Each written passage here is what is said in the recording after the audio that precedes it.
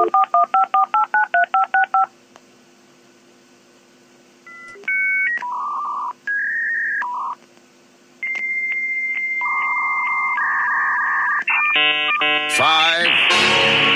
four, three, two, one.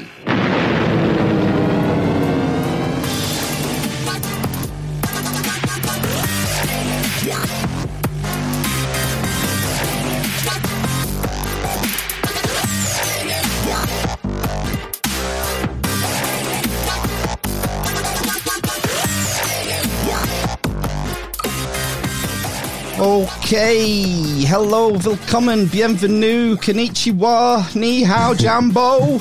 It's time for the Armist Inquisition yet again, episode 153 on Sunday the 4th of October. I'm Amish Phil. I'm Amish Ben from an undisclosed secret location. And I'm Amish Matt in my front room. And this week's guest is a returning guest. He's a philosopher, author, founder of Astronism, Preston's very own space Jesus, Cometan. Welcome back, Cometan. How are we doing, buddy?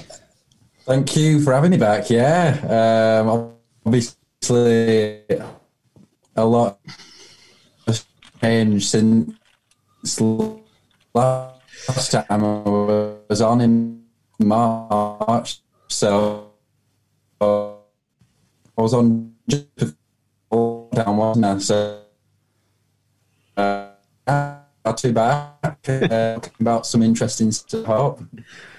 Oh my word! You've been taken over by the robots. It's this internet. Can you hear me? That's better. Yeah. Yeah. No, we missed. That sounded like a lovely introduction. Yeah. I was saying. We couldn't hear a word of it. Yeah, I'm annoyed about that. all the vowels were missing. All right. Okay. Oh gosh. I've got internet, so I don't know what's going on. I think the gist of it was it's a new world, isn't it, that we're living in? Yep. The last time Too bad I can't be there in person. Well, I was going to say, the last time we spoke in early March, you were the last guest that we had in the studio. All right. Okay. And, well, you were gearing up for your first public speaking event. I was, which obviously was cancelled, unfortunately, and the venue that it was at is sort of closed indefinitely. They can't run events there now for till next year, maybe. So it's really sad. Yeah. How have you been filling your time during the lockdown? Well, I've been busy. Towards like the beginning of it, I was finishing off some assignments and stuff, and then I got straight into my master's dissertation, which I've been doing pretty much for the last 3 months, from sort of June till September, and that's kind of what I want to talk about today, and go through what I found out and what I wanted to find out, and what mysteries still evade us. So no, I've been busy with different things, of course, and just spending time with family as well. Yeah. I think it might be useful, just sort of kind of briefly, just for people who didn't hear, who haven't gone back and listened to episode 122. Can you give us like the Cliff Notes version of Astronism and what it entails? Yeah, I mean, today I'm sort of not really going to speak we can speak about Astronism, but it's mainly we're going to be talking more about the tradition of religion that I think Astronism belongs to, and sort of how that relates to other religions,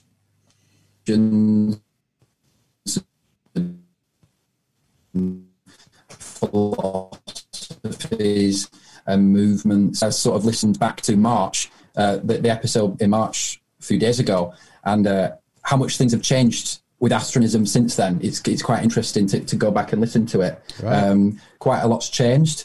We've got a few more websites now, but the central premise is still a space religion, but now I've sort of got a better kind of overview of sort of what it entails even from 6 months ago, I have an even better idea now. Do you think that is, yeah? Do you think that because of the research you've been doing for your masters, that's given you a bit of a foundation, a grounding for the theology?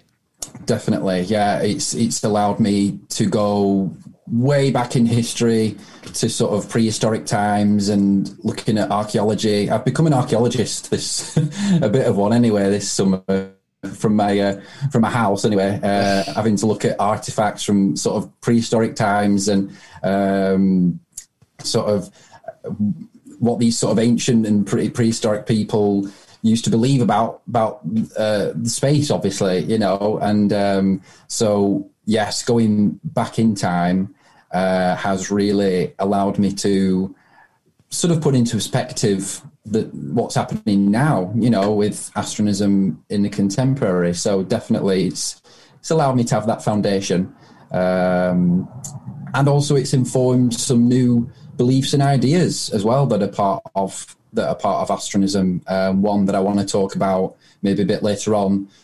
is astronality, which is a new word I've come up with, coined, if you will. I think it might have existed in a few other bits on the internet, but I've sort of I've coined that term to refer to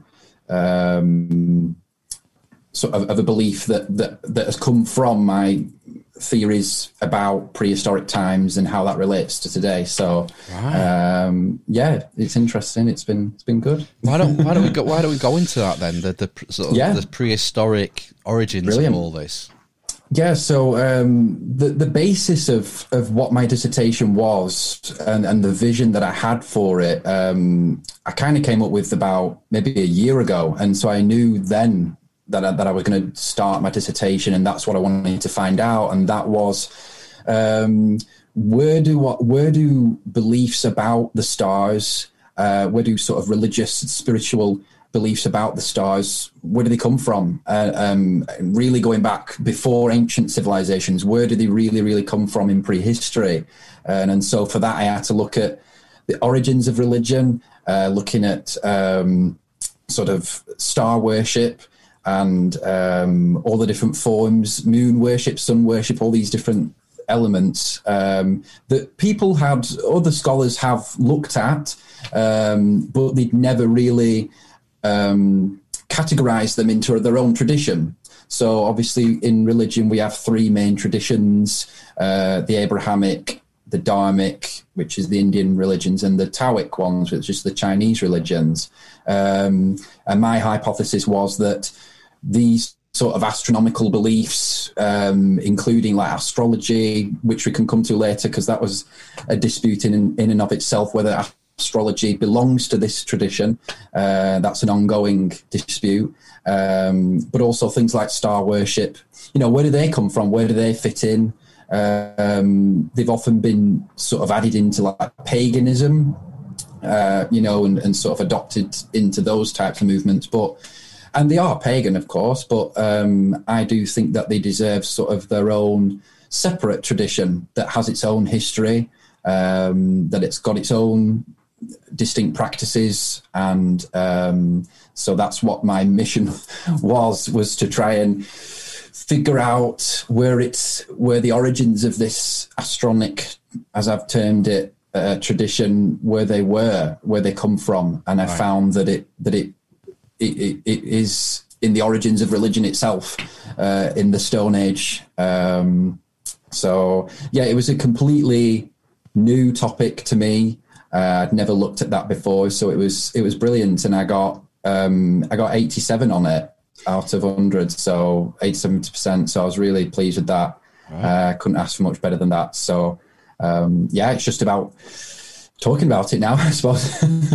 What are sort of the earliest links that you've found between some sort of star worship or constellation worship or sun worship? So we have to go back to the Paleolithic period, which is a huge period, which goes from sort of 2 million years ago to the last ice age. Yeah. I was looking at the upper Paleolithic. There are some sort of possible origins in the middle Paleolithic, which is from memory before 50,000 BC. But I was looking mainly at 40,000 BC to about 10,000 BC for the majority of the dissertation. And there is actually quite a lot of evidence, really. And I obviously urge people to go and read what I've found, and I can give links to where if they can read the full dissertation. But beautiful ivory carvings, for example, of star patterns is one. The use of cup marks, they used to carve out sort of constellation patterns in rock faces. And then you also have the other dimension, which is rock art itself, depicting animals as stars, which is a really interesting idea. The idea that, for example, the Taurus constellation is derived from obviously the bull and or ox, or a similar ox, or similar type of animals. It depends where. That's another dimension of it. It depends where you're looking at as well, obviously. But there's brilliant areas. The places in France, some brilliant sites there. Sorry? Chauveau and Lascaux, yes, is it? Yeah, that's correct. Yeah. So I had to collect all that together, collect all these specimens together, sort of like, in a way, determine, is this astronomically religious or not? And that was the hardest part, because obviously we're looking at this thousands of years in the future. How can we tell whether these things were done in a religious way? I used some really interesting people's work from sort of the 20th century. There was a lot of interest, it seems, around the 1950s in this sort of stuff. And all you need to do really is look at sort of the dedication of these people to watch the stars moving, and then you can imagine it, them sort of seeing where the stars are moving and sort of depicting that in these rock faces. Why would you do that? Why are you doing this? Why were they doing this? Sorry. And obviously I believe, in my postulation, is that they were worshipping these stars, that they were that they believed that these stars had influence on what was going on around them. The fact that, for example, they used to draw or act out the hunt before they actually went on the hunt, and there's a beautiful depiction in the Lascaux caves or Lascaux caves in France of like an ox or something, and you can see that they've depicted the stars on top of a depiction of the ox. So what's going on there? Do they believe that the stars are giving them this hunt? I think so. I sort of the evidence was coming in before me to think, they probably did think that the stars had an influence on what was going on. And of course, that is the origins of astrology. Would it be which is Orion? Would it be Orion that they're depicting in the cosmic hunt? Yeah, that was another common one. So obviously Orion would be there. With the arrow, bow and arrow, or whatever they were using to kill the beast, and then and that obviously depicted them. So you can understand that they've got sort of cosmology where they really believe that the stars are kind of them in a way. It's weird. It's sort of interesting. It's attributing what's going on up in the stars to what's going on down here. It's fascinating. Origins. That's where I sort of pin. Is my internet gone bad? Oh, it's all right. It just goes. It's the old alchemical axiom, isn't it? As above, so below. Yeah, and obviously those type and that was hard. What was really difficult was trying to decipher trying to unpack sort of the ancient stuff, which is all great, the Egyptian beliefs, the Babylonian beliefs, all these other great ancient civilizations from the prehistoric. And I think there's been a lot of overlap as to where these sayings, like you were just saying then, where they actually originate. It's really hard to sort of try and detangle all these different things because astrology, as I've postulated, has its origins much further back than what perhaps we thought of before, in Paleolithic times. So, yes, I mean, as well, I sort of postulated that astrology was the first religion, which is a bit of a bigger statement to make. So you'd have to read it to see if you were convinced by my evidence that it was the first religion. But, that's something for me to continue to theorize upon, isn't it? I kind of opened another can of worms, really, to, another lifetime of scholarship. So, what's your thoughts on, you described back in the Paleolithic, the cosmic hunt. What's your thoughts on the relationship to agriculture back then? Because as far as the sort of orthodoxy of archaeology and anthropology goes, agriculture didn't start till the end of the last ice age of 12,000 years ago. So what do you think about potential links before that? Possibly. I think whenever they're dealing with such huge timescales like this, it is hard to obviously pinpoint. But I think we can pretty much say that, yes, the agriculture that we would understand, that we would relate to, probably did only sort of arise after the last ice age. But of course, the cosmic hunt, that's another huge part of the introduction of the dissertation. And really that was the beginning of it, because that was the first thing I came across, was this myth of the cosmic hunt, and the idea that when they told this story over and over again, it spread across continents, over thousands of years, which is amazing in and of itself. But also the fact that they believed that when they killed this beast, it was going up to the stars after it died, which is, or there's so many different variants as well of the story, but majority of them state that it either went up to the stars or is related to the stars in some way after it was wounded. So, that's the beginning of it, you could say. And obviously of this tradition, I mean, and obviously we can pinpoint that to before the 15,000 BC mark, because it got across the Bering Strait, of course, these ideas. And they wouldn't have, unless, someone skeptical might say, oh, well, they could have just had those ideas in America anyway. Well, yeah, they could have done, but I would think it'd be more logical that people have migrated across the Bering Strait and they've, found they've retold the story in a multitude of different ways, depending on their environments as well. The beast, whatever the beast is, whatever the creature is that they kill, it changes. It might be an ox in one place, or whatever other animal you can think of in another, depending on the environment. So yeah, that was a big part of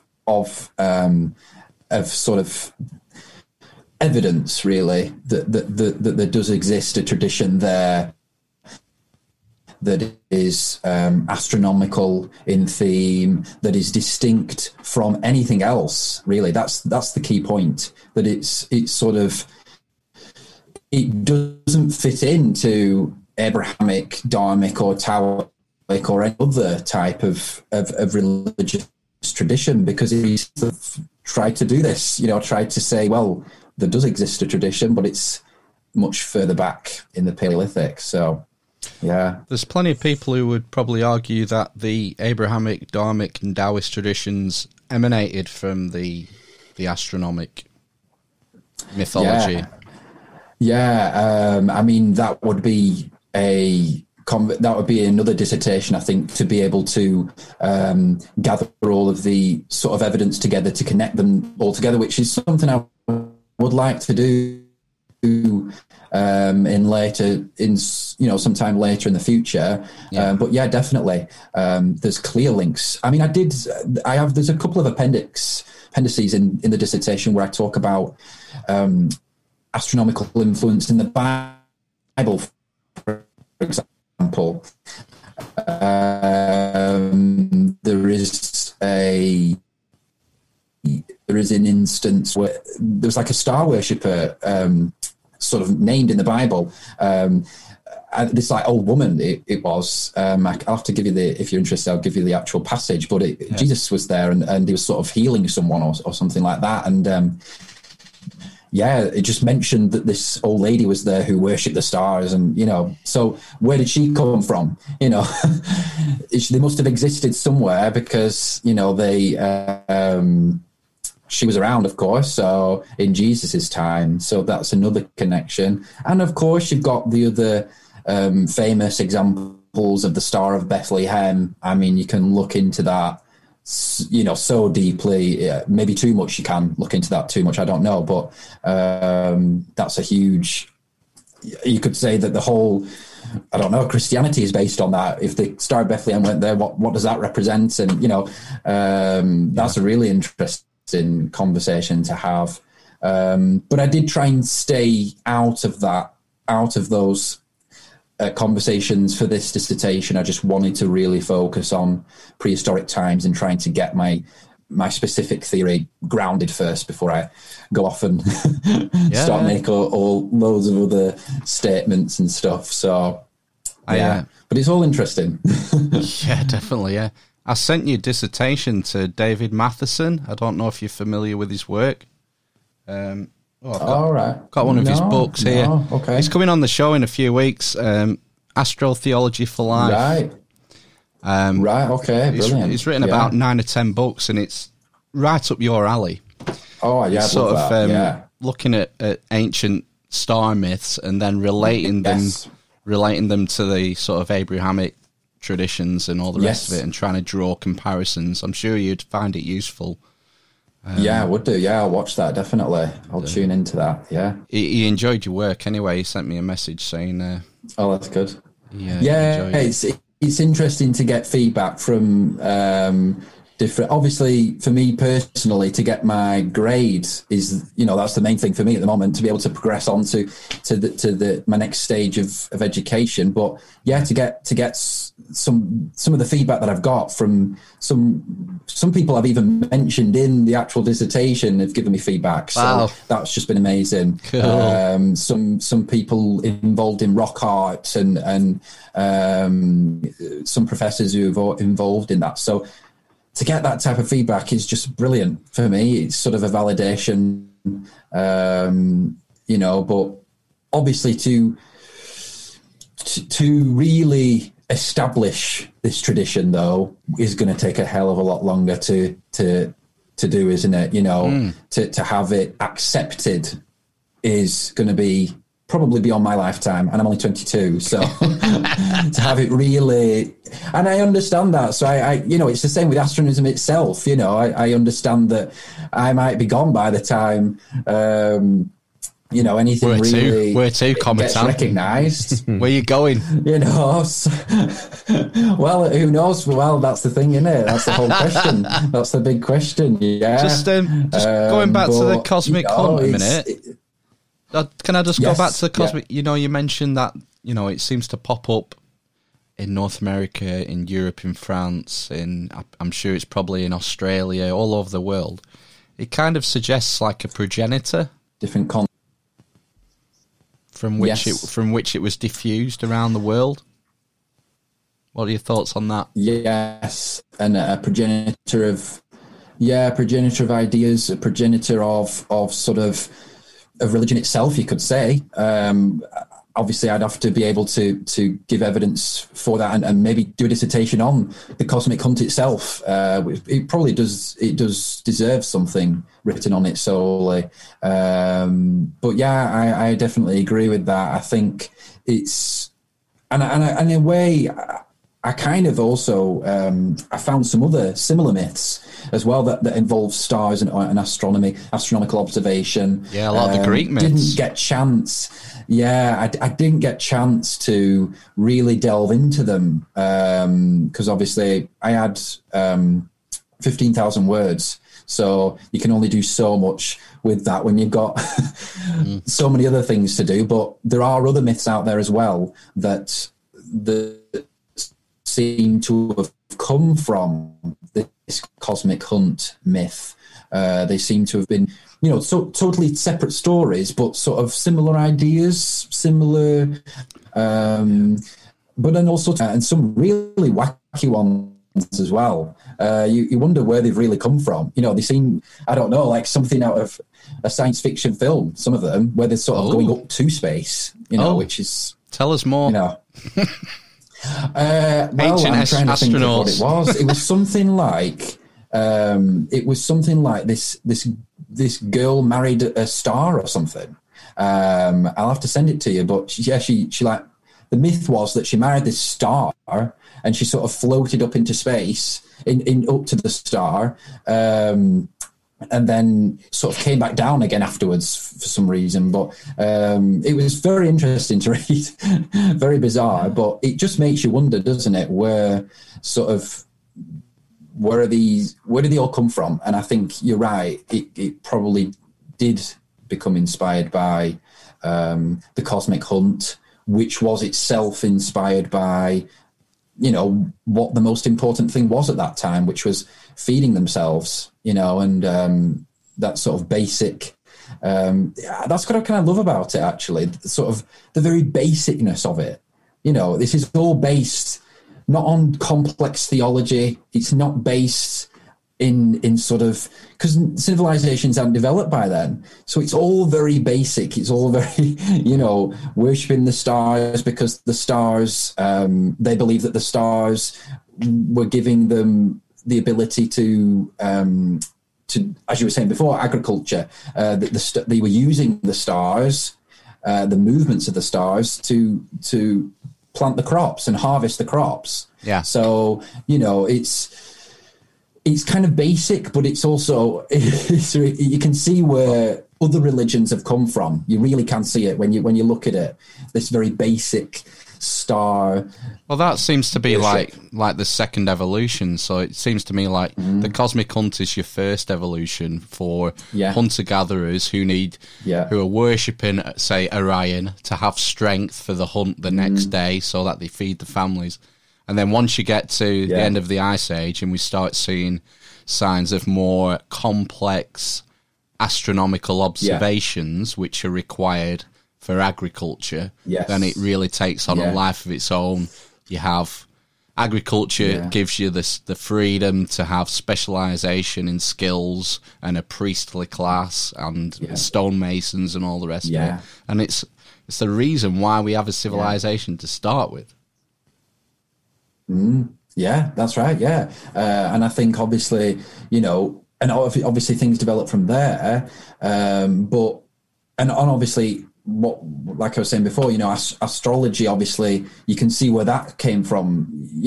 It's very interesting. It's sort of, for me, when I'd completed it, it all kind of made sense to me then, because I think there was something that wasn't right to me. There was something that was missing before I did this, for me personally, to sort of the history of religion and where it all came from. And after doing this, I feel a lot more sort of, I can understand it a lot more now. I sort of have this sort of timeline in my head now of, okay, this was happening then, this was happening then, and that's how it developed on.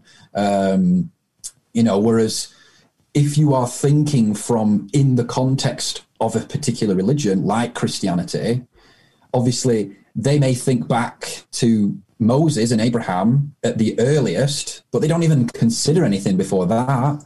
And so, in schools and things like that, they're not teaching this kind of stuff, because, well, it doesn't matter to them, because only thing that matters is when Jesus came, of course. So it's interesting to have kind of a proper, full perspective on everything, rather than just from within a particular religious framework. If you get what I'm saying. Yeah, it's the Abrahamic tradition is self-limiting in that respect, because we have a historic timeline that only goes back so far. Yeah, that's right. And I think that was another interesting thing, was that the feedback that I'm starting to get now is it's mixed, because obviously by basing some of these, the largest religions in the world on or tracing their lineage back to some of these pagan ideas and practices is not something that obviously these religions would like to admit, So but they can't they can't really argue with the evidence that has been presented. No, it's and one of them is often claims to be the oldest religion in the world, which to me is a little bit of a fallacy, really. But they get away with it, and it's there, and it's quite widespread actually in scholarship.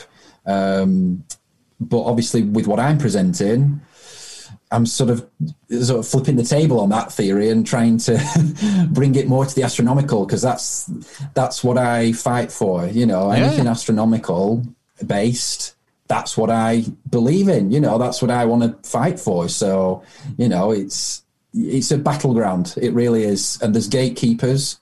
I've seen that already. People who maybe don't want to talk about this type of stuff. People who don't want to consider that there might be a tradition of religion that precedes the Abrahamic tradition.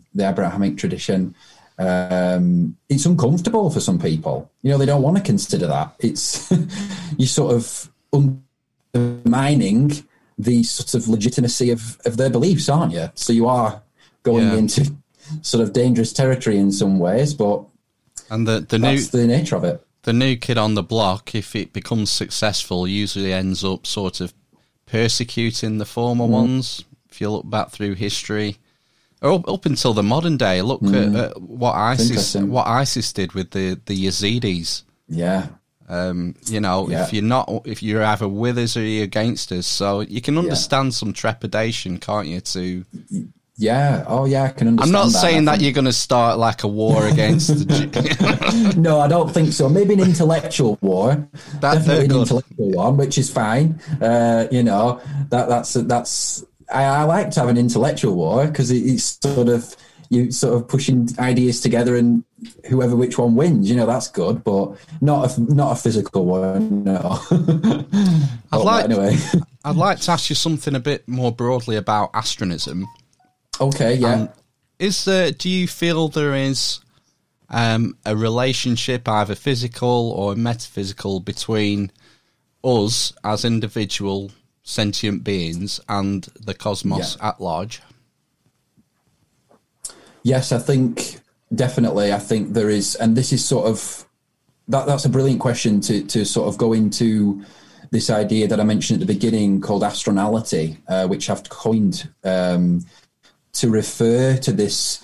I would say it's an emotion, which is quite a statement, because maybe the psychologists might differ with me on that, because you're going into sort of psychology there when you start talking about emotions and feelings and things like that. But I am going to postulate that it is one.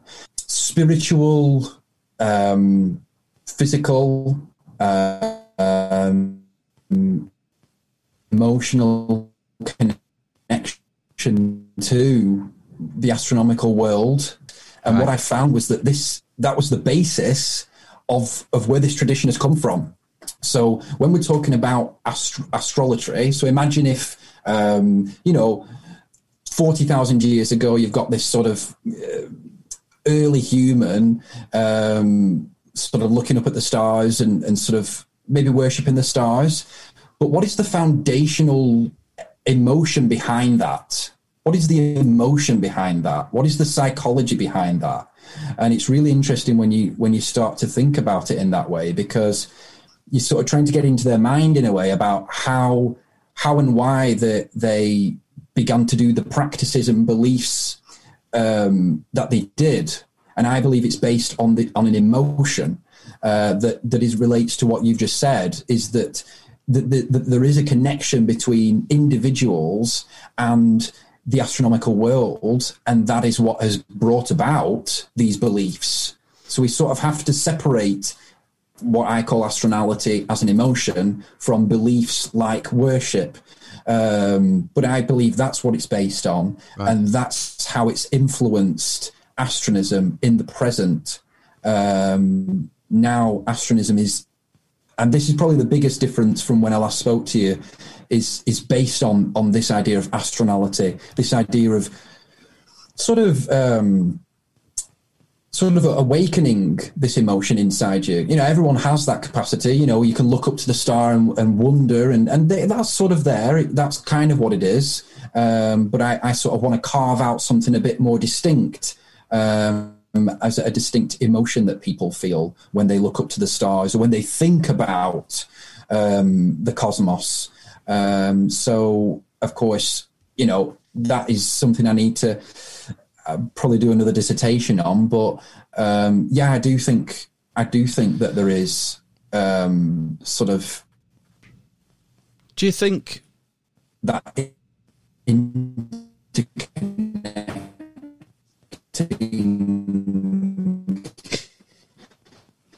interconnecting force in a way, but force. I think it is more, you know. Yeah, I mean, I'm thinking. Is the internet bad again? It's all right. Just said again. Yeah. I covered for you. Interconnecting force. I think even. All right. Okay. Yes. Yeah. Even on a purely physical level, we feel connected to the Earth. We need the oxygen in the atmosphere to survive. If you go like one step out to the moon, I think there's definitely physical connection between us and the moon. Yeah. The tides, definitely. And you know, I don't know if it's true about menstruation and whatnot, but I've heard that talked about.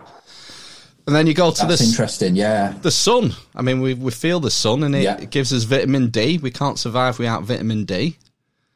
I wonder if there's another level, like beyond our solar system, like a physical connection. Is that even possible? Yeah. Oh, he's gone. He's gone. Oh. Yeah, I think definitely. I think. Am I here? Yeah, you're there. Go on.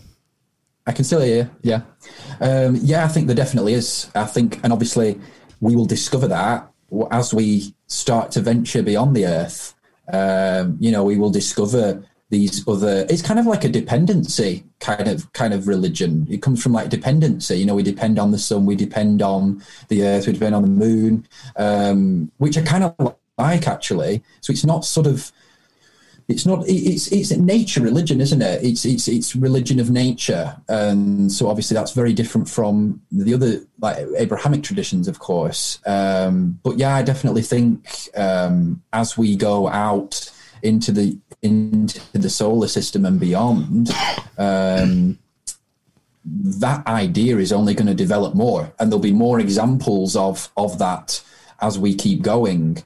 I think.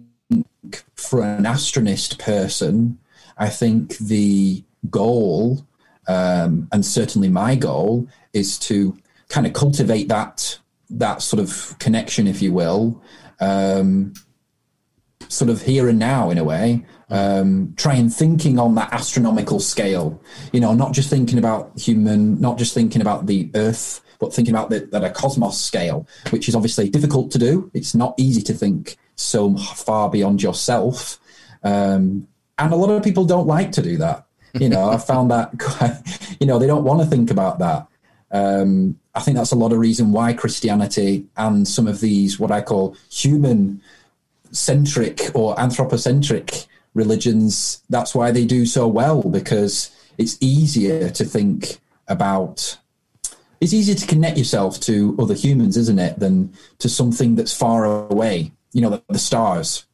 Well, they're millions of miles away. Why do we need to connect ourselves to that? Why do we need to sort of,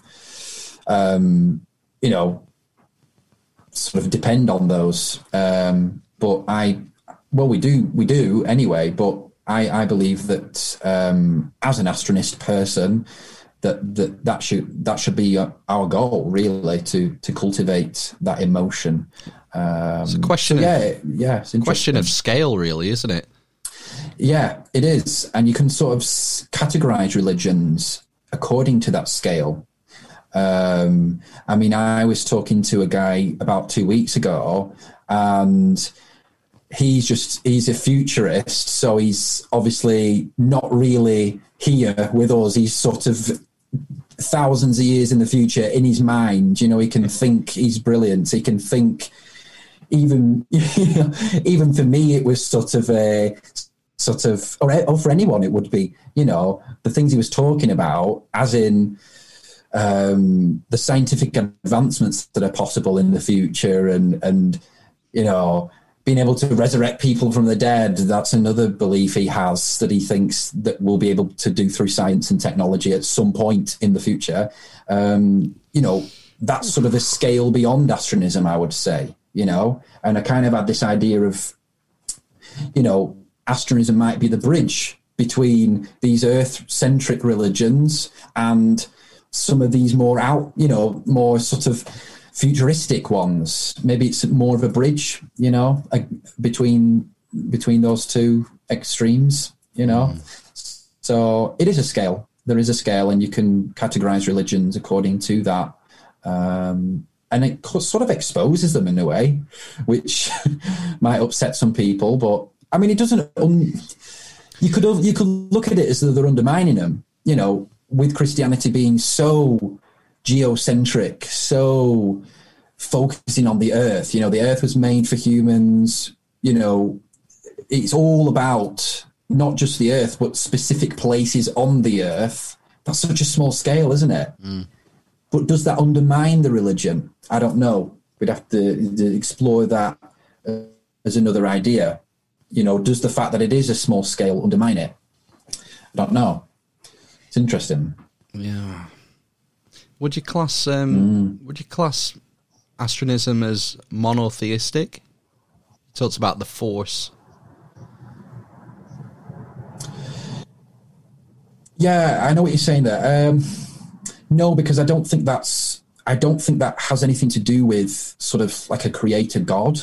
Not to say that astronomy doesn't have a creator God. It's sort of, to some extent, it does. The theology continues to be developed for astronism. I kind of don't like to sort of put it into a box, really, at this stage. I think I just want to kind of explore it more. But yeah, I wouldn't say it is monotheistic. But you could interpret it as that. You could interpret it as that. If you're thinking about the Force or Air Force, and that being sort of like a singularity in a way, you could interpret it as that being like a oneness. And then we're getting deep into philosophy there, because then you're getting into, is it a dualistic universe or a sort of like a universe based on oneness, essentially, which is interesting. Sounds like there could be a parallel to Gnosticism there, in that, we're all the theology of, we're all sort of tiny points of light, 1,000 points of light of the divine spark, trying to reunite with the whole in the next place, wherever that may be. Wherever that is, I think there's definitely influences there. To be honest, I've not really looked into Gnosticism too much. I've come across it, of course, but I didn't really want it to sort of cloud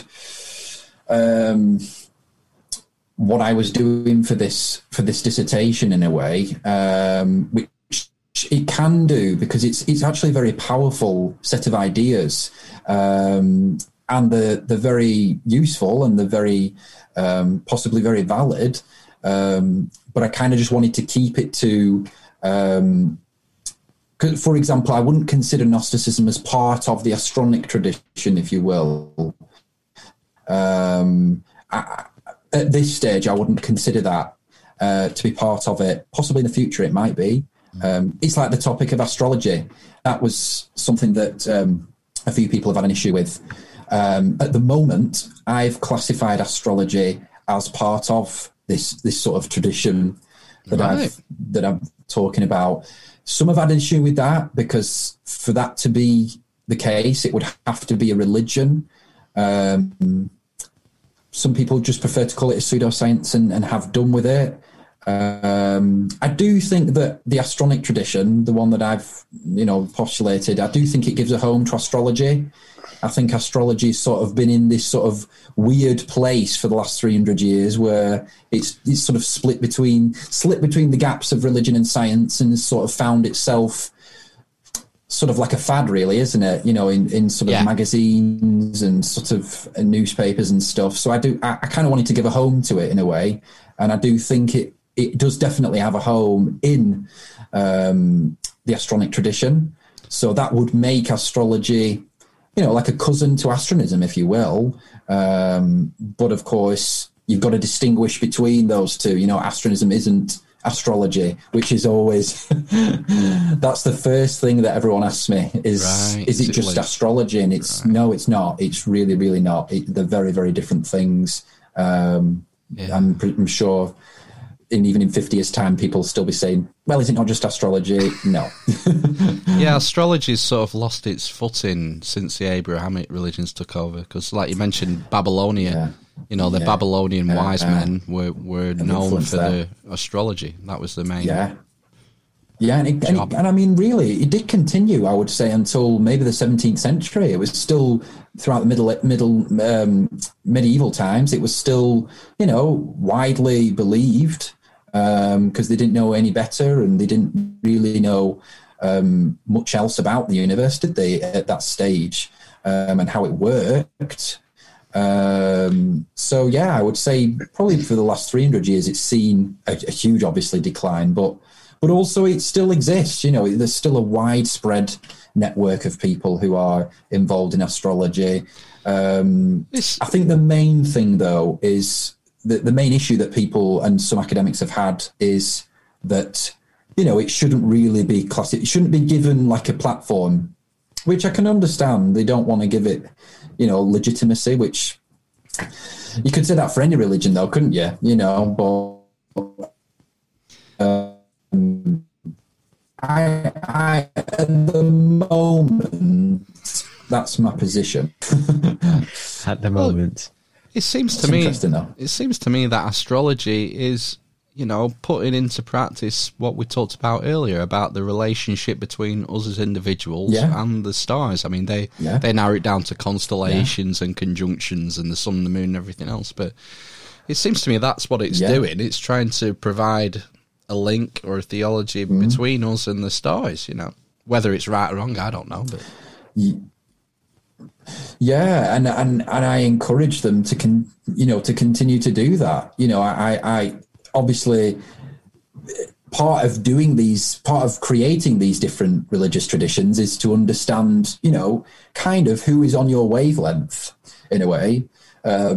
Obviously, the Abrahamic religions.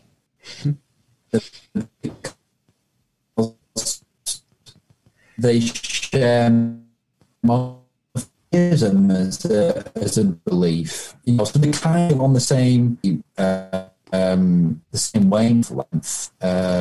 Astronism and just say it. Star sorry, Cometan. Just say again. The same. Just say again from the Abrahamic religion, because you just broke up there. What were you saying?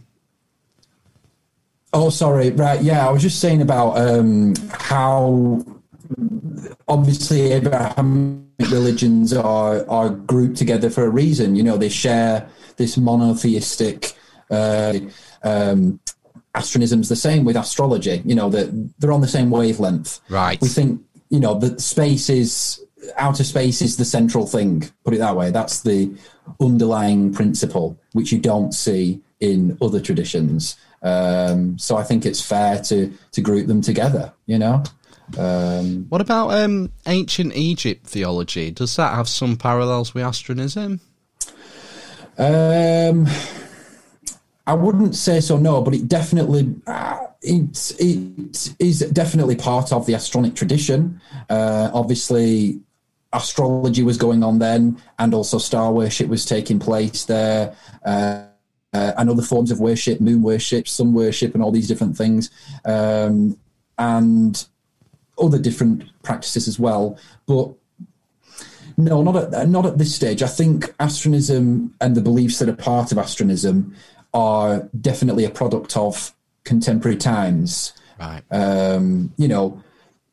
We think about galaxies at this stage. You can see the progression, though. You can see, like, if you think maybe if ancient Egyptians knew about galaxies and black holes and, all these other different astronomical phenomena, maybe they would have worshipped them as well. So you can see the progression that has taken place. So there's definitely a shared lineage there. Yeah.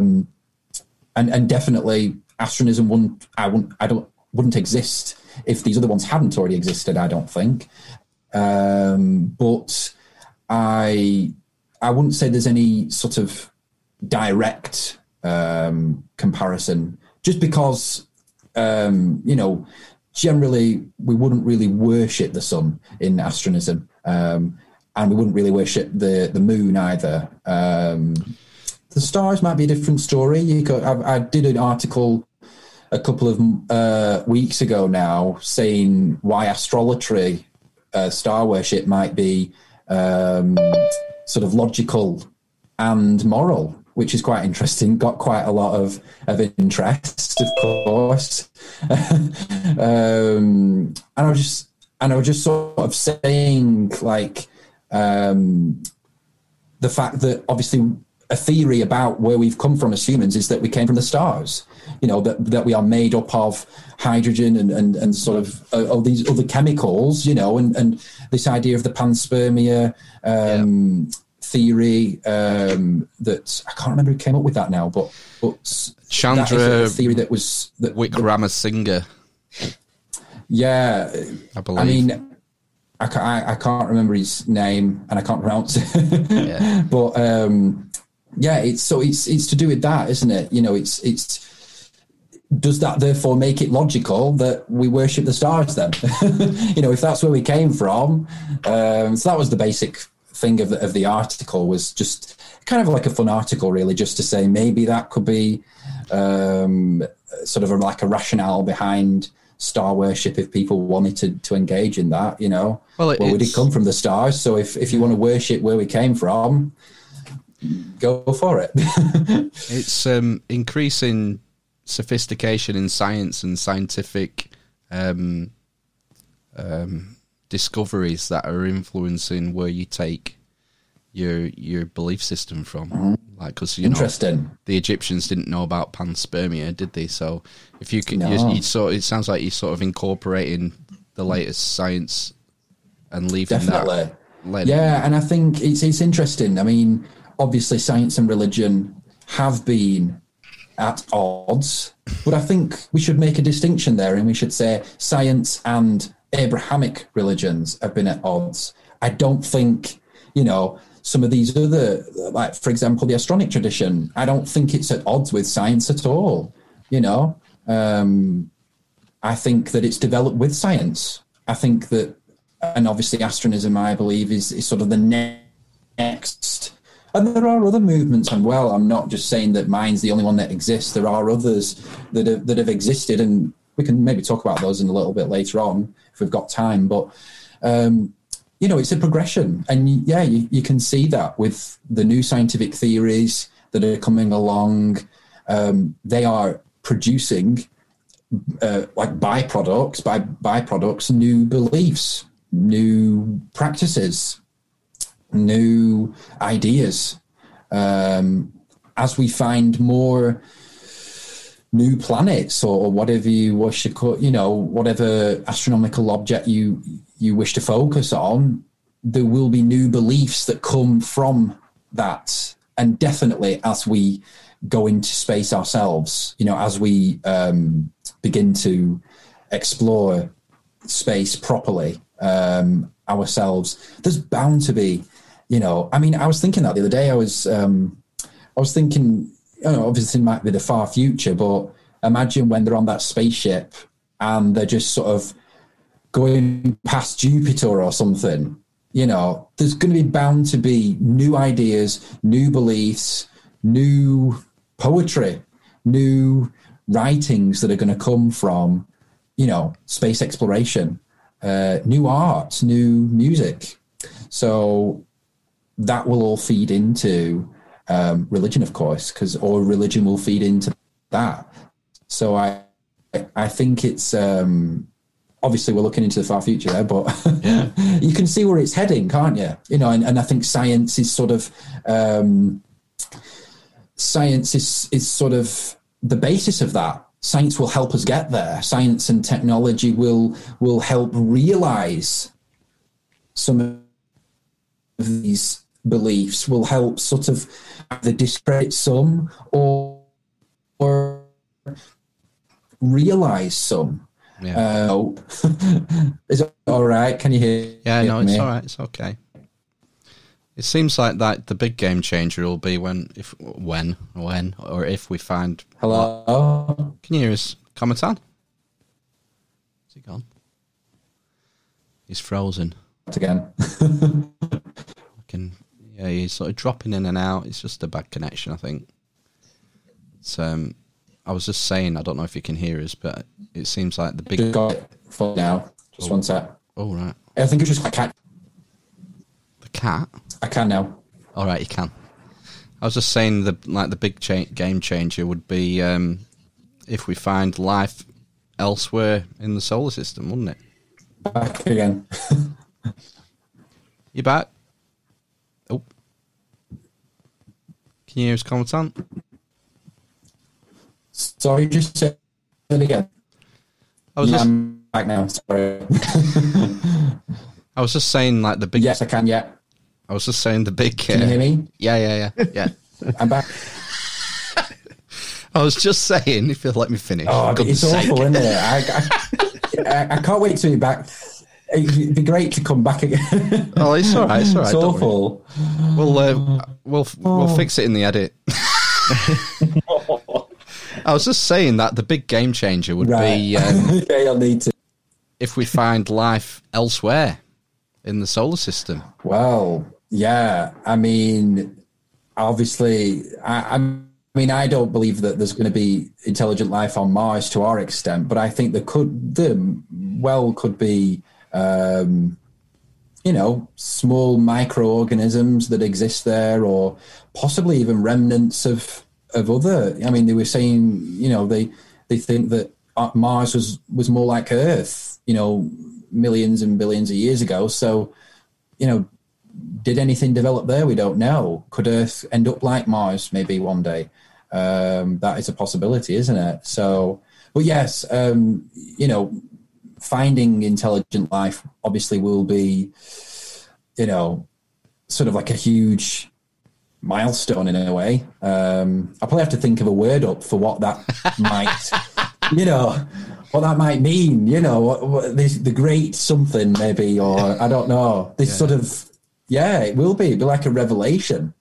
If we find, if it's found, it will be world changing, wouldn't it? It really would. It would be world changing. It would be a huge turning point for everyone, for everything.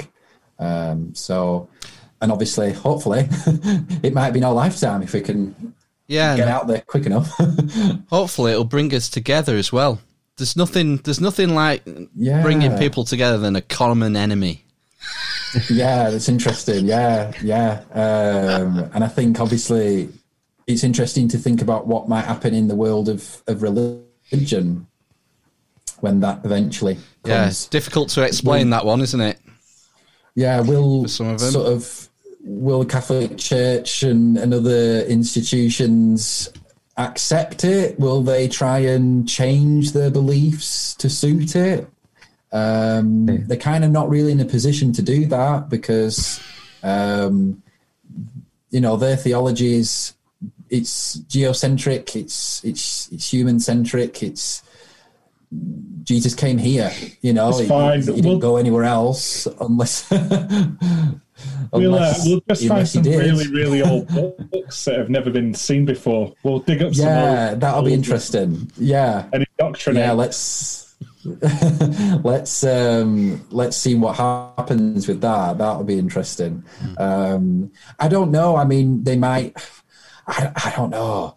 I won't want to say. I mean, would they just say? I don't think they could ever. What a crisis that would be! Bloody hell! I suppose it depends a lot on how sophisticated the life is. I think maybe they could argue it if it was just microbes or virus or bacteria or something. I don't know. Maybe. Yeah, but even if it was animals, even if it was sort of okay, maybe they weren't intelligent, but evolution, they could be. They could turn intelligent. So even if we found animals, I think you'd have to take the logical sort of step to say, well, they could evolve like we did. So there's no way out of it. There's no explanation. They got around. They got around the dinosaurs. Well, that's another interesting thing. So I wouldn't put it past them. Well, yeah. I mean, I don't know what they say about that. What did they say about the dinosaurs? I've not looked into that. Did not say anything? I think they probably just brush it under a carpet, a very big carpet. Well, yeah, it's like what I, put forward. It's they won't like that, will they? Because it's, I'm basing a lot of what they believe on prior star worship and astrology and other forms of astronomical religion. So, they won't like that. And then it becomes political, doesn't it? That's when politics come into it, and that's when sort of academia and scholarship and science sort of suffer. They suffer, and you've seen that through history with Nicholas Copernicus. Yeah, he won out in the end, but he didn't see his theory accepted of the Earth revolve around the sun. See it, he didn't see that theory become established, and in the way that he might have wanted to see it. Yeah. So, it's that's when politics ruins things. Yeah. Yeah. 2 steps forward, 1 step back. Politics of religion, you could call it. Yeah. Yeah. But I think maybe, I think today is a different day though, isn't it? I mean, the Catholic Church back then pretty much ruled kind of the world at that stage. Yep. It ruled the majority of Europe, and the amount of wealth and power that they had was kind of unbelievable. So obviously today a theory like mine might be able to be spread quicker, in a secular world, in a world that isn't so dominated by one religion anymore. But it was interesting. I was just as like a side note, I was thinking the other day about, someone was talking to me about like the Roman Empire and how, this is like totally off topic, but how the Roman Empire sort of fell, and then like the Catholic Church was sort of left really with sort of this sort of empire that was collapsed, and then I don't know, they're the only ones to kind of take over. It was the way the person put it across to me, I'd never thought about that before. The priests were just left with this sort of, I don't know, all the Caesar and all those guys sort of obviously died out and everything, and then the church was just like, we're the only ones who have any organization and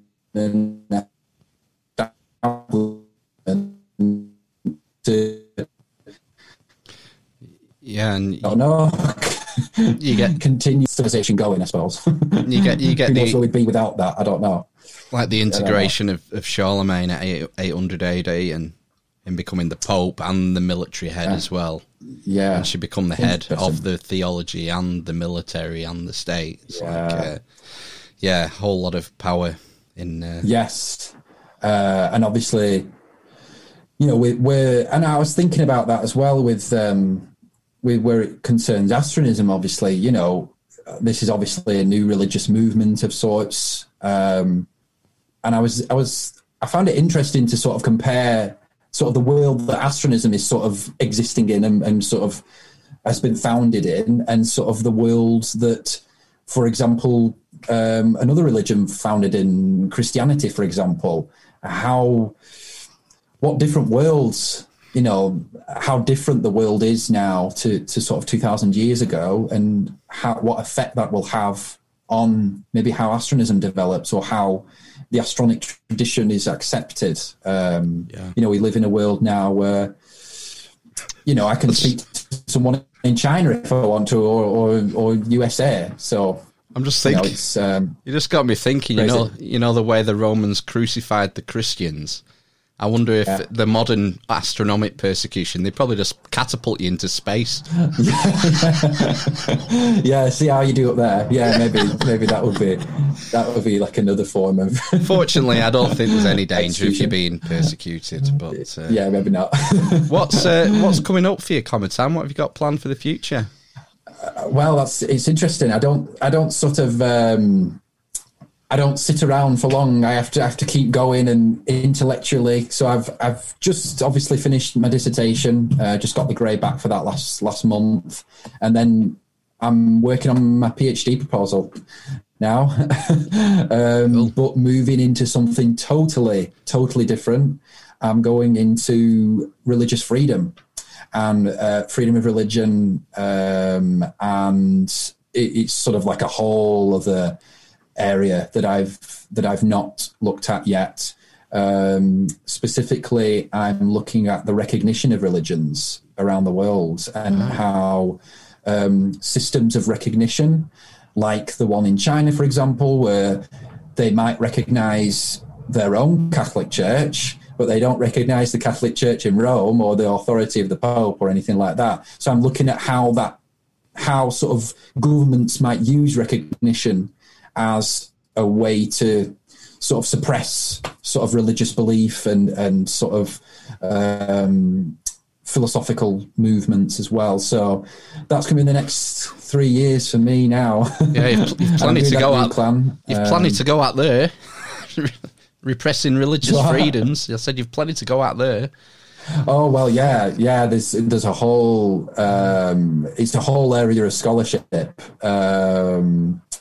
and like I said, it's an area that I've not really ventured into. There's a whole other group of people who are involved in that that don't know me yet, and that I don't really know them. So getting to know them is I've started to get to know them, and it's been really great. And obviously, I'm going to be doing interviews for my PhD, and trying to get my theory proven, and I'm excited. So Cool. I'm working on the proposal at the moment, and then hopefully get that submitted by the end of this month, and then start in January. So that's going to be probably the next thing I'll come and talk to you about.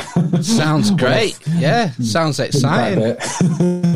Oh yeah, we'll have you back anytime you want. I think it's been great. It's coming up to time now, so we'll goes have fast. I know it does, doesn't it? Always goes fast. Thanks for coming and talking to us again, Cometan. It's been good fun. Yeah, it's been a pleasure. We'll make sure we put all the relevant links in the episode notes. If anyone wants to follow Cometan, all the social media stuff and the website will be there, and your dissertation.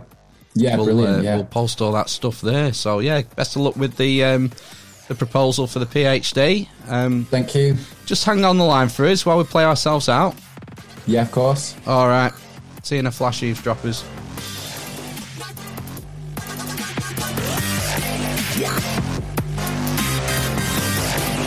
What fresh hell is this? Right then, we're back. The dwarf, the cripple, and the mother of madness. That was our chat with Cometan, founder of Astronism. Yeah, or Brandon Taylor. Brandon Taylorian. His pseudonym. Yeah, exciting stuff. I've not had a chance to read his what do you call it? Dissertation. Omnidoxy. No, dissertation. Dissertation, yeah. I read the abstract. Thankfully, a little bit shorter than the Omnidoxy. That's 1 million words. So it's only 15,000 his dissertation. So he probably did that in like half an hour. Yeah, cool. I wonder what the most used word in the Omnidoxy is. Could you feed it into one of those word cloud things? Would it not melt? It's there. Would it not melt the computer? Melt the internet or something? Maybe. Too much data. You'd need Lieutenant Commander data to process it, I think. You would. Right. You would. Housekeeping. Housekeeping. Housekeeping. Oh, iTunes reviews we need for the old housekeeping. You need to subscribe to the YouTube channel. We've seen some people coming over.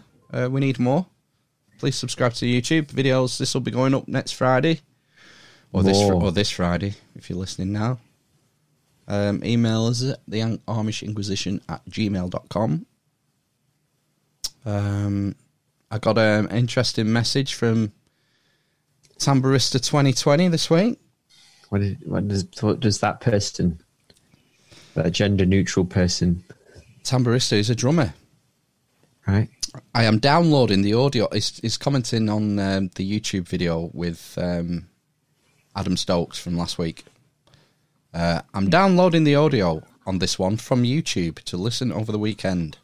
Netflix should do an Errol Morris type doc on this called Cooked by the Nephilim.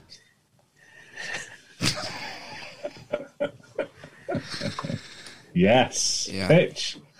That was Friday, I think, and then I have a follow-up message. Where is it?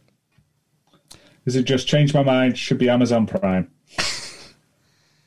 I'll have you lot know that as a result of listening to this podcast tonight, I was not able to gain access to my girlfriend's sacred mounds.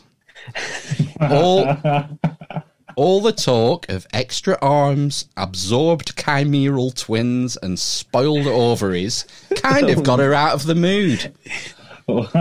Cheers from Blue Balls, USA. Oh, can only apologise. Yeah. Thanks for that, Tamburista. You got to love drummers, haven't you? They're just a breed of their own. Yeah, like manual labourers. Yeah. We got another message from the chairman of the Andy Shatkin fan club. Amy from Insta, she enjoyed the last episode. I believe we played some Shatkin for her. Some classic Shatkin. Yeah, what about this? I think you're hitting the point, Phil, that and it really bothers me. Because I believe I have an issue in this respect. That was just for you, Amy. Have you cut that together? Little special compilation just for Amy. I think you're hitting the point, Phil, that and it really bothers me. Because I believe I have an issue in this respect. I fucking love Andrew Shatkin. He's our hero. Got a birthday shout out this week. Mark Humphrey was 38 on Wednesday. Oh, I remember it. It comes. Happy birthday. Happy birthday, Mark. Oh, you're old like us. The same age. Yeah. Well, it's not old like me. It's old like you, guys.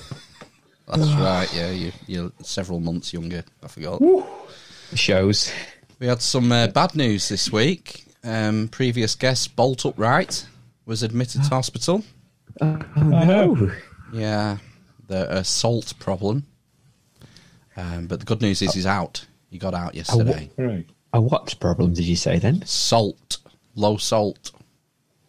How does that happen? Hyponatremia. It was Is that from drinking too much water or beer? there's, I think medication can contribute as well. Right, okay. So he's back home now, thank God, because it's his birthday on Wednesday. So good. Happy birthday for Wednesday, Bolt. Happy birthday. Happy birthday. Still waiting for that quiz. Still waiting for the quiz. Oh, yeah. Still waiting for that quiz, Bolt. You know, it's only been. It's going to be epic. Yeah. Epic when it arrives. Has he had a poo? Yes, he has, yeah. Okay, good. I think he's... I was concerned about that. So, yeah, get in contact. Send us messages, send us emails, send us links, clips, videos, all the rest of it. You know what the number one way of becoming a producer is? The number one. I know what that is. Cough up. Is it some of these? Coin. A blurred item. A hearing aid battery. Toss a coin to your witcher, oh valley of plenty, oh valley of plenty. I think you're hitting the point, Phil, that and it really bothers me because I believe I have an issue in this respect. Yes, we need monetary donations via PayPal on the website. Click on the How Do You Become a Producer tab. All the details are there. Right, let's say thank you to the producers for episode 153. We have Nomi Nosnodge, Gav Scott, Tambarista 2020, and Amy from Insta. You are so amazing in your love for us.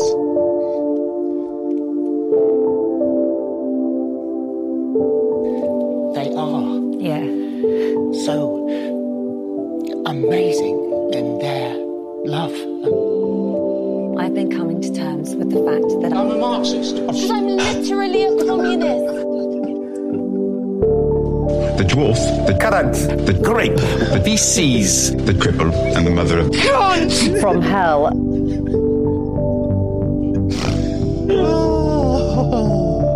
It's a mega mix. Yep, thank you. Thanks for another week. Keep it coming. Keep helping us do this thing that we do. Okay, well, shall we have some COVID news? I suppose there is some. It's a boner two. There's a boner what? So there's one of two. Two of one. One of two.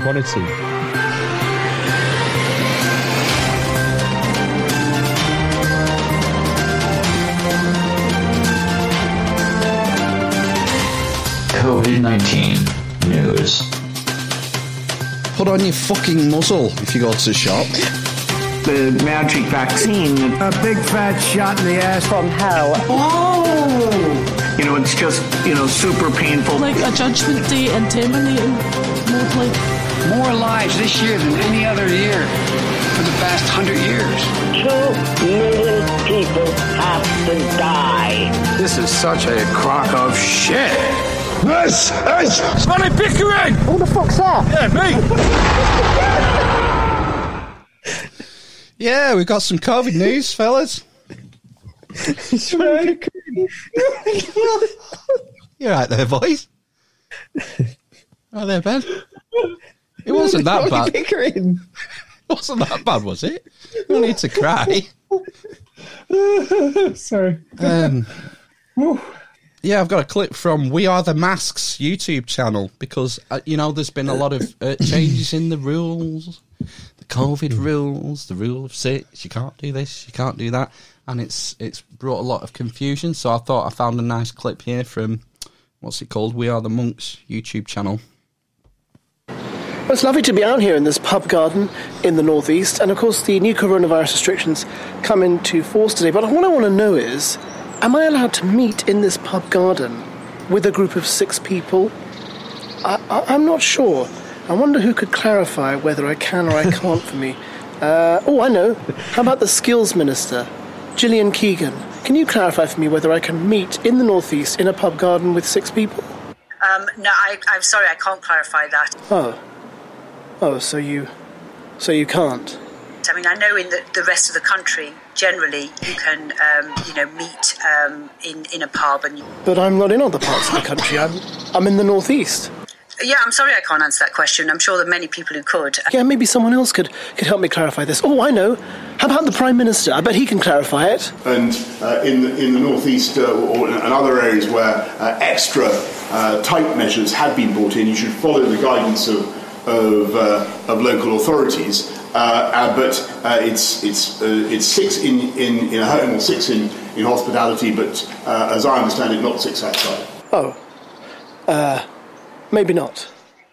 No, I'm sorry, I can't clarify that. I mean, I know in the rest of the country, generally, you can, meet in a pub and you can book a table, and the restrictions are indoors in terms of rules.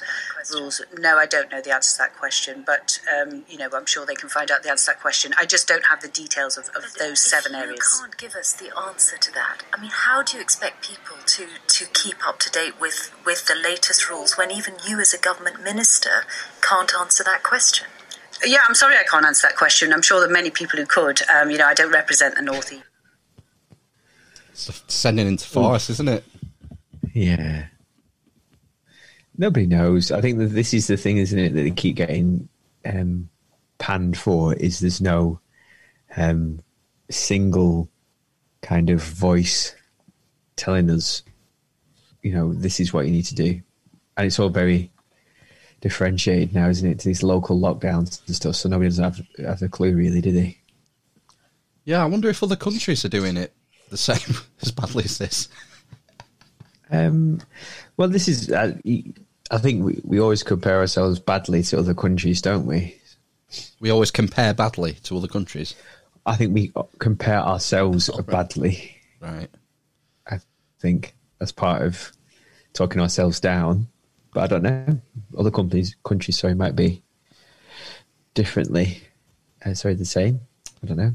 Are they doing local lockdown? Oh, they do in Spain, don't they? Like Madrid and Catalonia got locked down, didn't it? France as well, I think, are doing locals. Australia, obviously. Yeah. Their locals are bigger than our entire country, I think. Geographically. I don't know.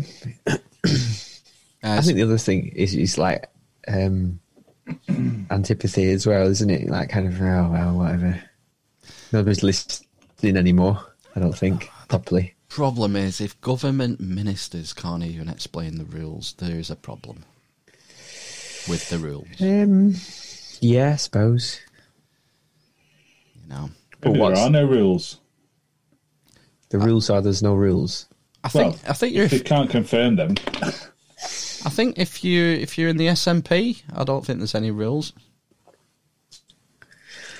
Oh yeah, about that woman. Yeah, you just jump on public transport, whatever. That was a bit Margaret Ferrier, something like that. Yeah. Goodbye, Margaret. Yeah. Not been sacked yet. No, she's been asked. Nicola Sturgeon said that she should stand down. Yeah. So why can't they sack her?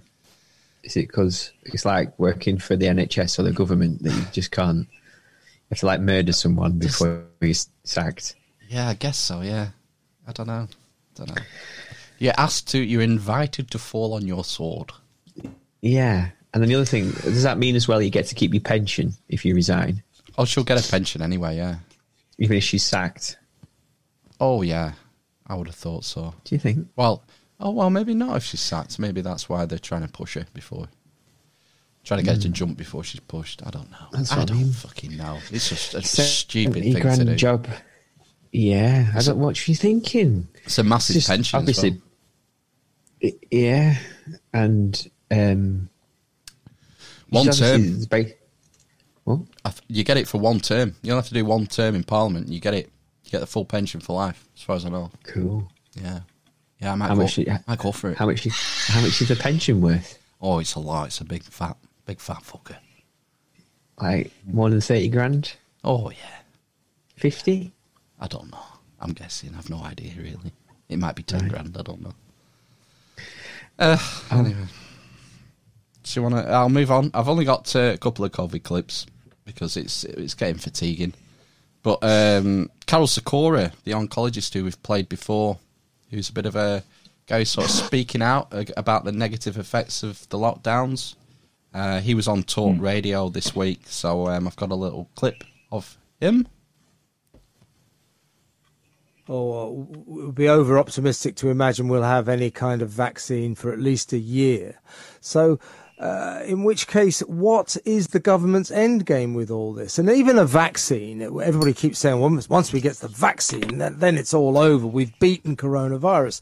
I think it's unlikely that even a vaccine will beat it. This government has a policy, apparently, to completely obliterate and eradicate coronavirus. I don't think that's possible. So what on earth do you think Boris, Matt, and the cabinet's end game is?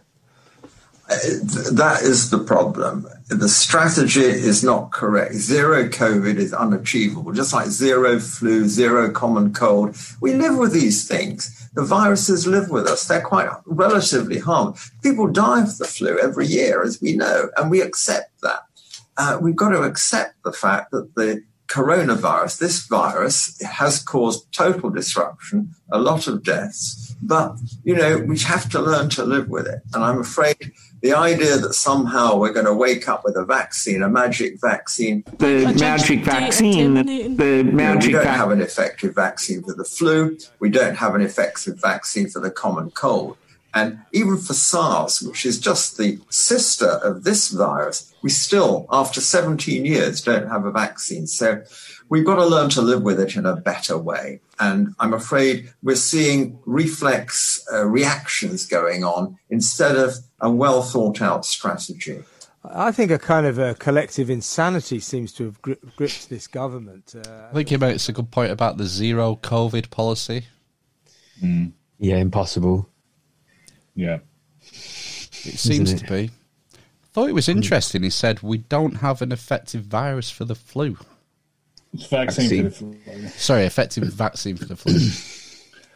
Well, there's not a one shot kills all. You need because of the nature of the flu and the way it mutates each year, and there's different prevalent strains around the globe. You have to have a different vaccine for each hemisphere each year. But no, it's not 100% effective anyway. No vaccine is.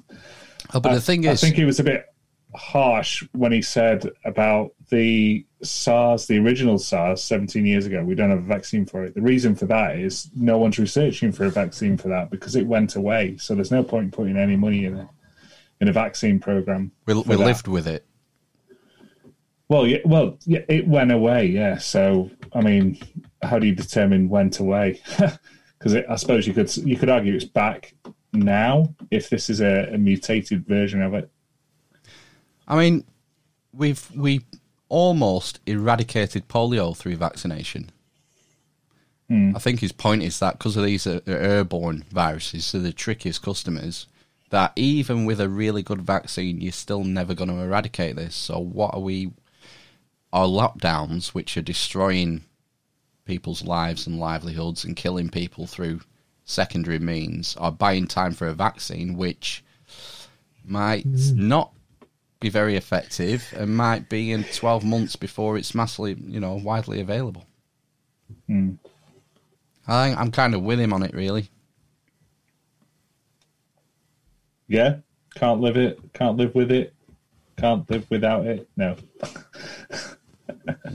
Something like that. The thing is, isn't it, is whether you stop the lockdowns and the restrictions and what that does.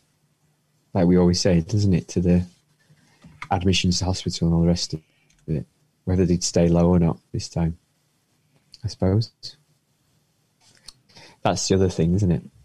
But then I suppose going forward, then if there's always going to be X amount of people in hospital with this, then what do you do? Get more hospitals? Yeah, I don't know.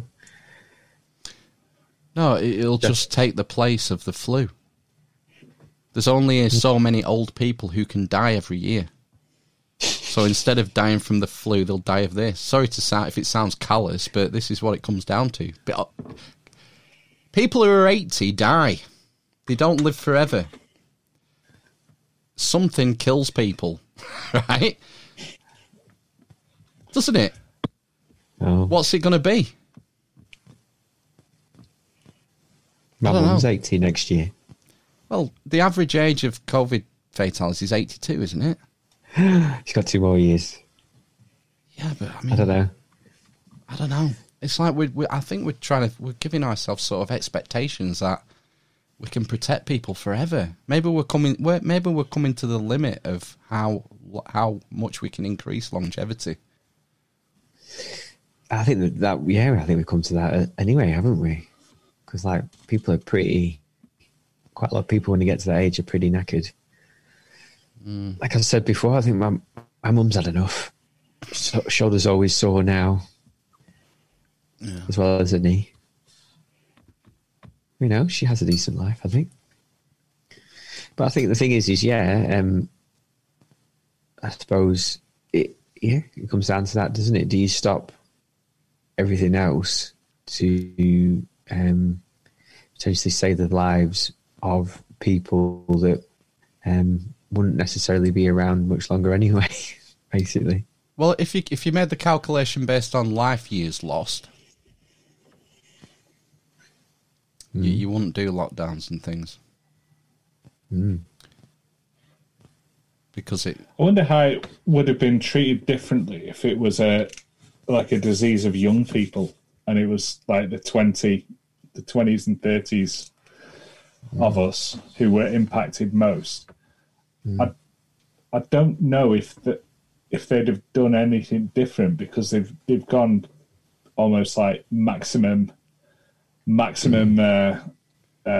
effect on this set of lockdowns and things. I don't think they could do anything different. I think the other thing, I don't know if it would have been even harsher because of you think about someone in the 20s, how much tax that person produces. Yeah. So if you lose a big chunk of your 20-year-olds and that generation, then you're screwed going forward, aren't you? Yeah, who pays the pensions? Exactly, yeah. I want my state pension. Not working for 50 years and getting jack shit. You've got a private pension though, right? Well, a government one, an NHS one, and other ones. Right. Oh well, it's going to. I don't think we'll get state pensions by the time we're retired. No, I don't think it'll be a thing. Yeah, I know. I thought that. Right, it's getting a bit morbid. I'm going to move on. Oh, thank God. It's the presidential debate this week. Oh no! And Joe Biden gave me a bit of an existential crisis at one point with this statement. Is what it is. Well, it is what it is because you are who you are. That's why it is. Oh. What kind of Cartesian mindfuckery was that? Mm-hmm. It's classic it's Joe. An existential confirmation. You should be heartened by that. That's added 1 billion voters, 1 billion US voters. I don't know how many people are in the States. There's a lot. Okay. Well, I'm not gonna. I didn't take all the clips that everyone else took, like about him telling Trump to shut up and all the toing and froing. But I did catch something that I thought was interesting about when they were talking about policing and how the Democrats might help policing. Which I think this will be particularly interesting to you, Matt. They need more assistance. They need, when they show up for a 9/11 call, to have someone with them as a psychologist or psychiatrist to keep them from having to use force and be able to talk people down. What? They need more assistance. They need, when they show up for a 9/11 call, to have someone with them as a psychologist or psychiatrist to keep them from having to use force and be able to talk people down. The police need to turn up with a psychologist. Or a psychiatrist? From using force, yeah. Wow. Like handlers, like the police have handlers now. Head shrinkers. Handlers. What they should do is just, well, I don't know if, did they wear body cams on that George Floyd? They're meant to wear them all the time. Yeah. Yeah. But not all of them are they? Not every state. I don't know. I think it's only certain forces, but those apparently are the best way, aren't they? But obviously, there's been loads. I've sort of come across stuff where you read an article and you say, "Oh, the body cams were broken," and it like beat someone to death or something. So I mean, you can. You imagine there will be some situations where if an officer gets in a scuffle and wrestling someone, that maybe, it gets corrupted somehow. But yeah, when they say, "Oh, the conveniently it was missing," yeah, there's been something like that. I think when that guy didn't kill himself and all the CCTV were broken on that floor, Jeffrey Epstein. And they were all asleep in the common room. Or whatever, stuff like that. Do you not fancy that job? It's a bad idea. Do you not fancy that job, Matt? No. Going to 911 calls with police and talking people down? No. Talking the police down, stopping the police using violence. That's what I read it as. Oh, no, I read it the other way. So did I. I read it the other way. No. Talking the perp. No, it's stopping the police from using violence. Yeah. So if you give them a psychologist handler, and you also replace all their batons with foam batons and water pistols, give everyone water pistols, then we'll see where the problem lies. Have you seen the shield tasers they have? Oh, isn't that some of the militia groups are using those? They've been banned, haven't they? I don't know. I just saw a brief clip. It's like a riot shield, but it's got a taser built in. Yeah. Nice. Oh well, I've got unrelated to the debate, but there's a clip been circulating of Joe Biden getting roasted for being a plagiarist. I don't know if you've heard this. Now, on the political scene, one of the Democratic candidates is Senator Joseph Biden. Have you seen the problem he's been having? He went around and made a speech, and apparently he quoted I think it was a British politician, took his speech and kind of paraphrased it as his own. And then the press got on him, and then he was charged also with taking part of Bobby Kennedy's speeches. And Biden says, not to worry, he reassured his staff. He said, we have nothing to fear but fear itself.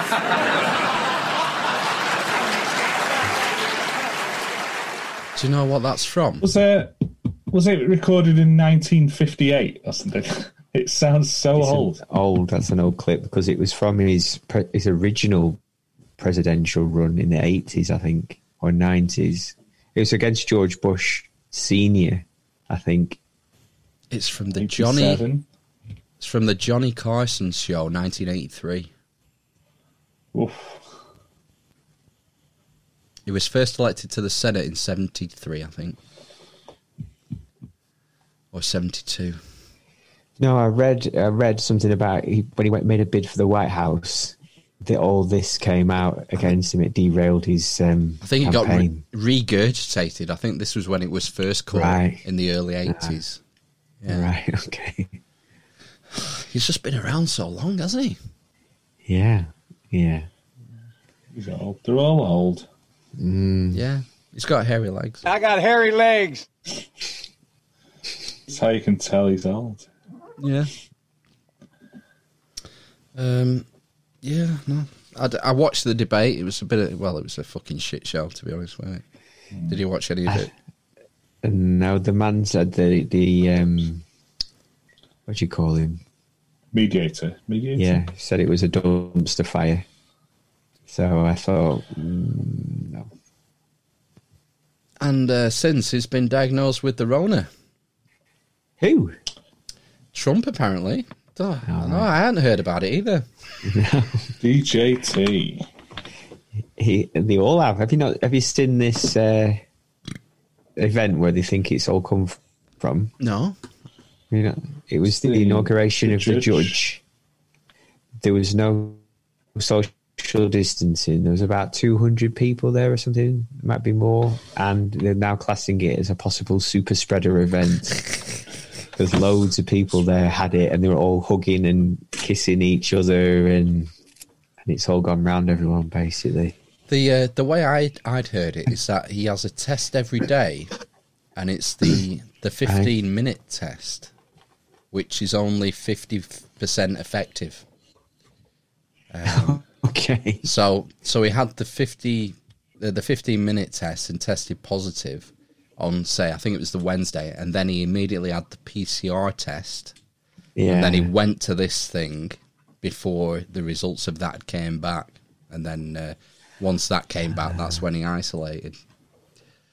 Well, so this is where they're saying there's like confusion about when he actually tested positive, because some people are saying Wednesday and then Friday. He gets tested every day, yeah, but I mean, I think the 15-minute test is an early warning to get the more accurate test, I think, but who knows? Right. Be interesting to see over the next few days what happens with him. Yeah, they're saying that they said that he's had to have oxygen. Has that been apparently confirmed? Yeah, the BBC. Right. And he's had his shot of steroids or something. I think he'll be fine.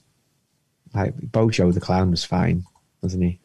And he you know, if you remember going back to when he was being elected, his physician said he was the finest specimen who's ever run for the presidency ever. So he's probably never going to die. Well, the thing is, he's famously a proper germaphobe. Yeah, doesn't it's like don't shaking hands, is it? No, doesn't like bodily contact or anything like that. So, and yet his wife. What about when he's grabbing the pussy? He washes his hands after. It's self-cleaning the pussy anyway, isn't it? Yeah. Maybe that's how he washes his hands. He's a billionaire. Sorry, you jokes. Yeah, everyone was shocked at how little income tax he paid. I was like, were they? Yeah, I was like, what? Do you not know how the world works? No, yeah, $750. He filed for bankruptcy 25 years ago, so he's just been paying it back ever since, hasn't he, allegedly? That was the way he got out of paying tax, wasn't it, for 2 decades? Right. It's just a con, isn't it? I mean, I don't remember that story. Can't say I do. No.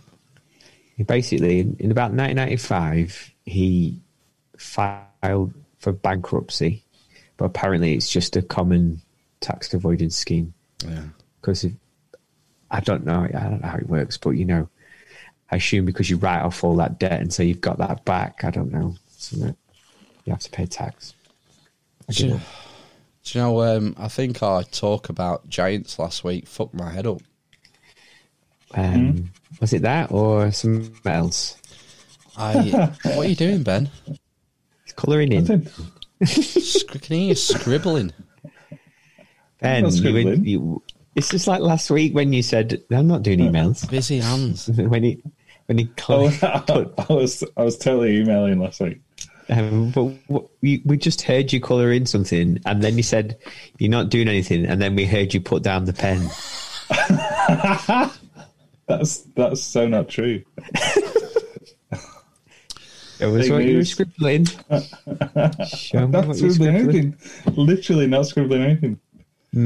I could scribble something now. You can hear what the sound of scribbling is. You ready? I don't need to because I just heard it. It's like watching a child play with a nuclear device. Yeah. If I had a nuclear device to play with, what have I got? Oh, I'd play with it. After we record, go on. As I say, why can't you just settle down? Play with this. Yeah. Does it have lights and sounds? It does, yeah. I think the batteries are a bit low. Ben is holding. Squeeze it a bit. It's incredibly loud. He's holding a 1 to 1,000 scale Millennium Falcon model.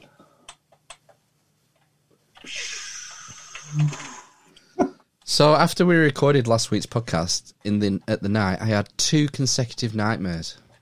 Nightmares, not dreams. Nightmares. Continue. The first one, I was at school, our high school, Right. And I went... Sorry? Classic. I went to the toilet, and I was not a child. I was as I am now.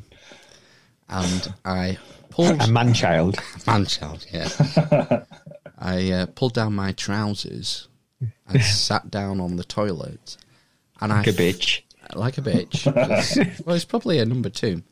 And I felt a paw on my knee. Like a cat's paw. Right? Are you doing it in the voice of Al Pacino now? Paw.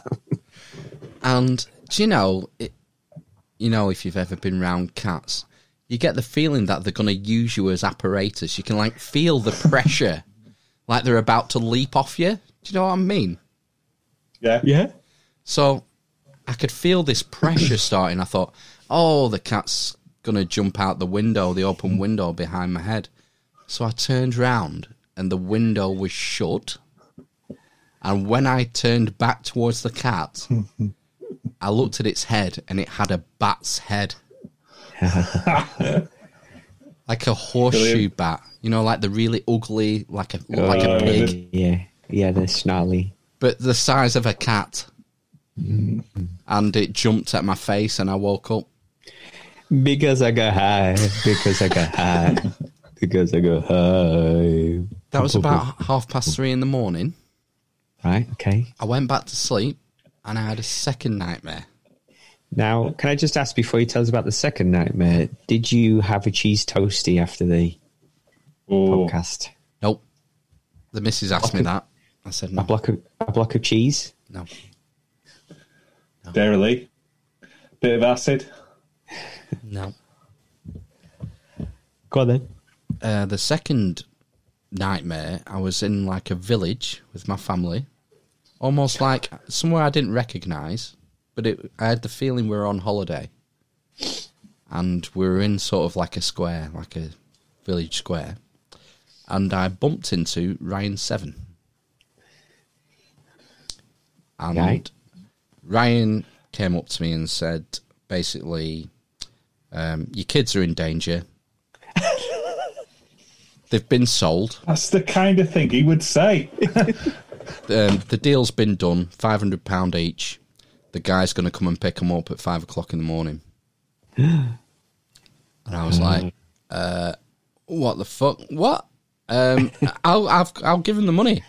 He doesn't need to come. No, it's too late. It's been done. The deal's done.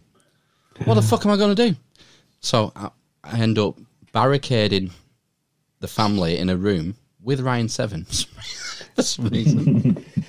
And just waiting and waiting and waiting. And then a guy breaks into the room and I jump on him and wrestle him down to the floor and the gun scatters across. And that's when I look at the door and the second guy comes in. Pop, pop, pop. Me, Ryan and the missus. What? And then I'm just sort of led, bleeding out, and I can see them both grab my 2 kids and walk out with them. Hell.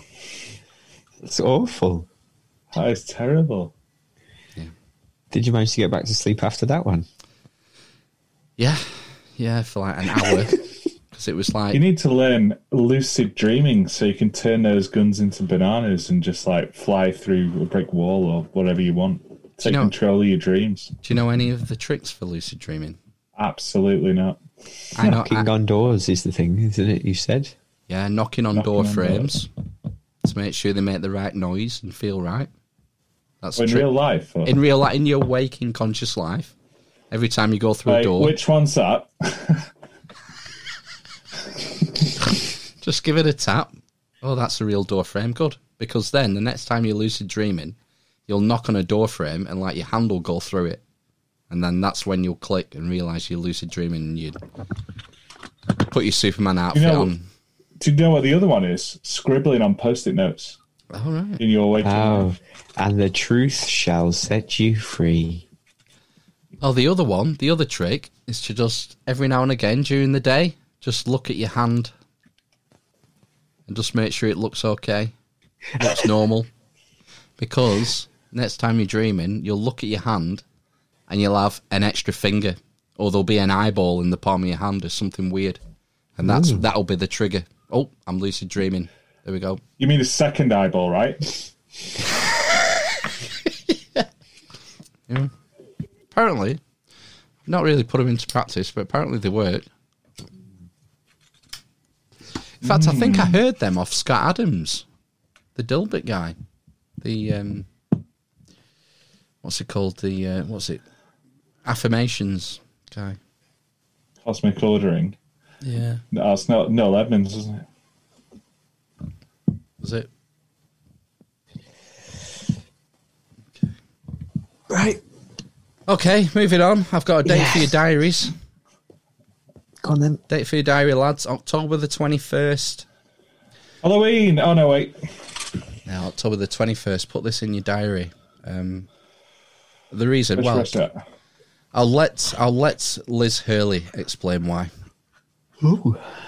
So, we have this wonderful thing on the 21st of October where anyone can tune in to something that myself and Dr. Zoe are doing, where we're doing the biggest breast self-check online that everybody can watch, tune in and learn how to check their own breasts. It's on the 21st of October, and we'd love everybody to join in and have a lesson, because it's really, really important to familiarise yourself with your own breasts so you can see if there's a change.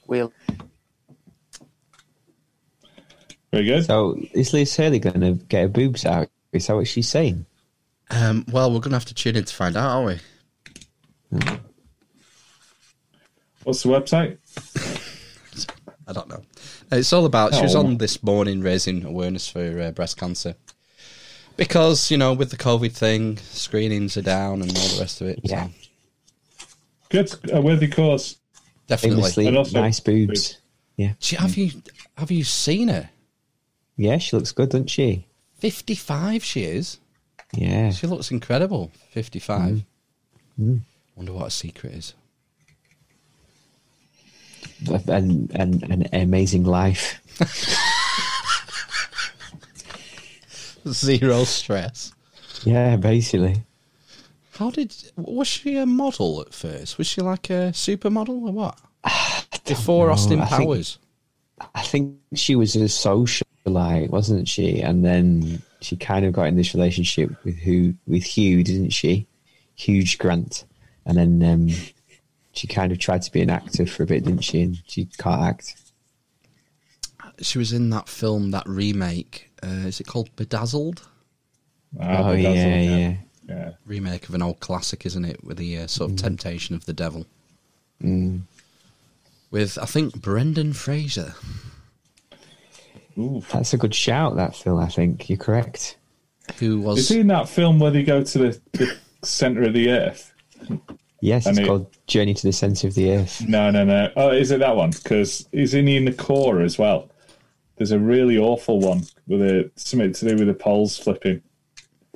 But every time it's on, I have to watch it. I think the core one, it's got J-Lo in, hasn't it? And Stanley Tucci. I think. And they go in that little orb. Is that when they have to... yeah, like you say... Isn't that Samantha Mumba in the time travel thing? The time machine. The time machine. What's it? Is it H.G. Wells? Yeah, Samantha Mumba. Fucking hell. Blast from the past. Yeah. Stanley Tucci is in an upcoming remake. Have you heard about this? What, June? The Witches. Ooh. Oh, yes. Well, I just saw a poster for it the other day. That film is still terrifying now. Yeah, my kids won't watch it. The original Witches. Yeah. It freaks me out watching it still. Angelica Houston. Queen Witch. Yeah. They all get undressed. Take the faces off. Inspect the breasts. Yeah.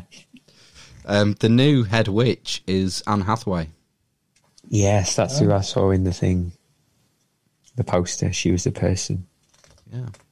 So interesting. We're big Roald Dahl fans. Hopefully it's not as freaky as the original Witches and my kids will be able to actually watch it. I think it'll be toned down somewhat. But I imagine still quite weird because that's Roald Dahl, isn't it? Hopefully. They won't be able to watch it in a Cineworld, though. No. Did you hear that today? Well, they'll be able to watch it in a Cineworld, but in Eastern Europe. Yeah, I mean, it's a bit of a trek. What's happened to Cineworld? UK and US Cineworld's closing down because Bond was delayed or something. I can't quite figure it out. Something to do with Bond. We were promised by our friend in the industry that this would not happen. This is the big studios hanging out the cinema companies to dry. Yeah. Mm-hmm. I'd never been to a Cineworld, but when I read the article, it said it's the largest chain in the UK. One in Burnage, isn't there? Don't know. Near there, in Manchester. That's, Parswood. Parswood, yeah. I thought that was a View. Oh, maybe it's changed. Can't remember. It's probably switched around a few times. I think the thing is that View have kind of changed how they operate because sort of like the pricing structure and stuff. So all films now have kind of got they put a surcharge on like really popular films, so they know. So they're like a quid extra to go and see them. But View, they do that, but also in locations like in Blackburn and Cleveland's, all films are £5 to watch, basically all the time. So like if you have a smaller kind of captured audience or whatever, then they reduce the prices and they make more money. You see, if it was not so expensive, we might go or go more often. Yeah, you just need to move to Blackburn then, or Cleveland's. Yeah. You could go every weekend. What's it cost now at our local View for a family of four? It's $6.99 a ticket now at Preston one. Oh, is it? That sounds cheap. Yeah, because because of the current situation, isn't it? Though. Oh, right. So, like normally, I thought it'd be 20 quid for 2 a year. Normally, I think when I went to go and see Star Wars, it was about £13. Yeah. For an adult, just one adult ticket. But that's got the extra £1 or £2 on it. Right. But Vodafone do the twofers at the moment quite regularly. Yeah. Is Orange Wednesdays still a thing? It's Meerkats now, isn't it? Compare the cinema. Yeah, but that's different times now, isn't it? Right. That's it. I think it's more days you can go on now.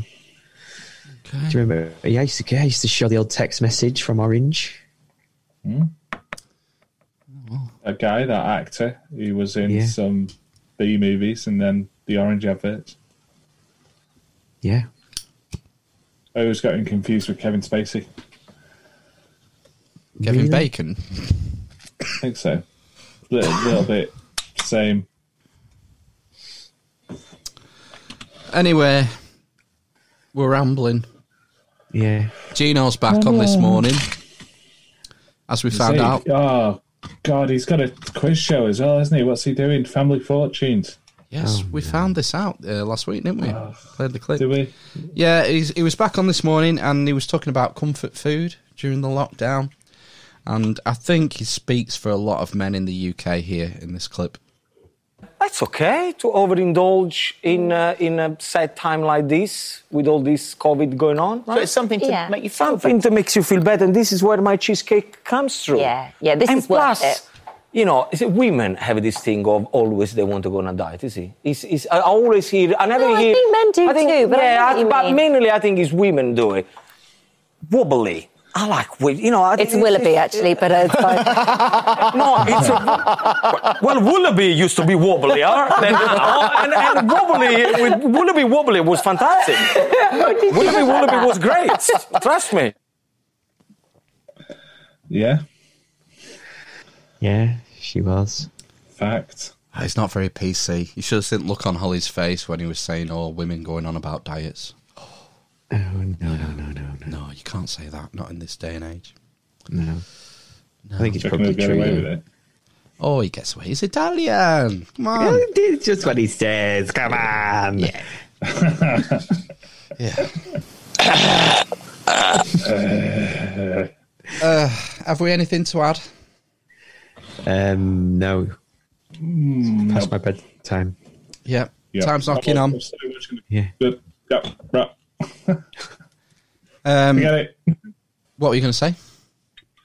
I was just going to say I started watching The Boys, but I remember we spoke about that not on the podcast. No. So I'll save it for another non-podcast conversation. Okay, well, join us next week. We've got Georgia Van Ralt on next week. Oh, yeah. She's going to be talking to us about ritual magic, sex magic. Oh. All that stuff. Red Hot Chili Peppers. Blood sugar sex magic. Blood sugar baby. Yep. So, we'll bid you adieu. Adieu. Yeah. Adieus. Wakanda forever. Wakanda forever. Take care of yourselves. I got Harry. Cunt! Because I'm literally a... Cunt! Great. I've been coming to terms with the fact that I'm a Marxist. Because I'm literally a communist. The magic vaccine. A big fat shot in the ass. From hell. Oh! It's just, super painful. Like a Judgment Day and Terminating mode, like. Yes! Sonny Pickering! Who the fuck's that? Yeah, me! I think you're hitting the point, Phil, that, and it really bothers me, because I believe I have an issue in this respect. Jesus Christ. He's a homophobe and he's a misogynist.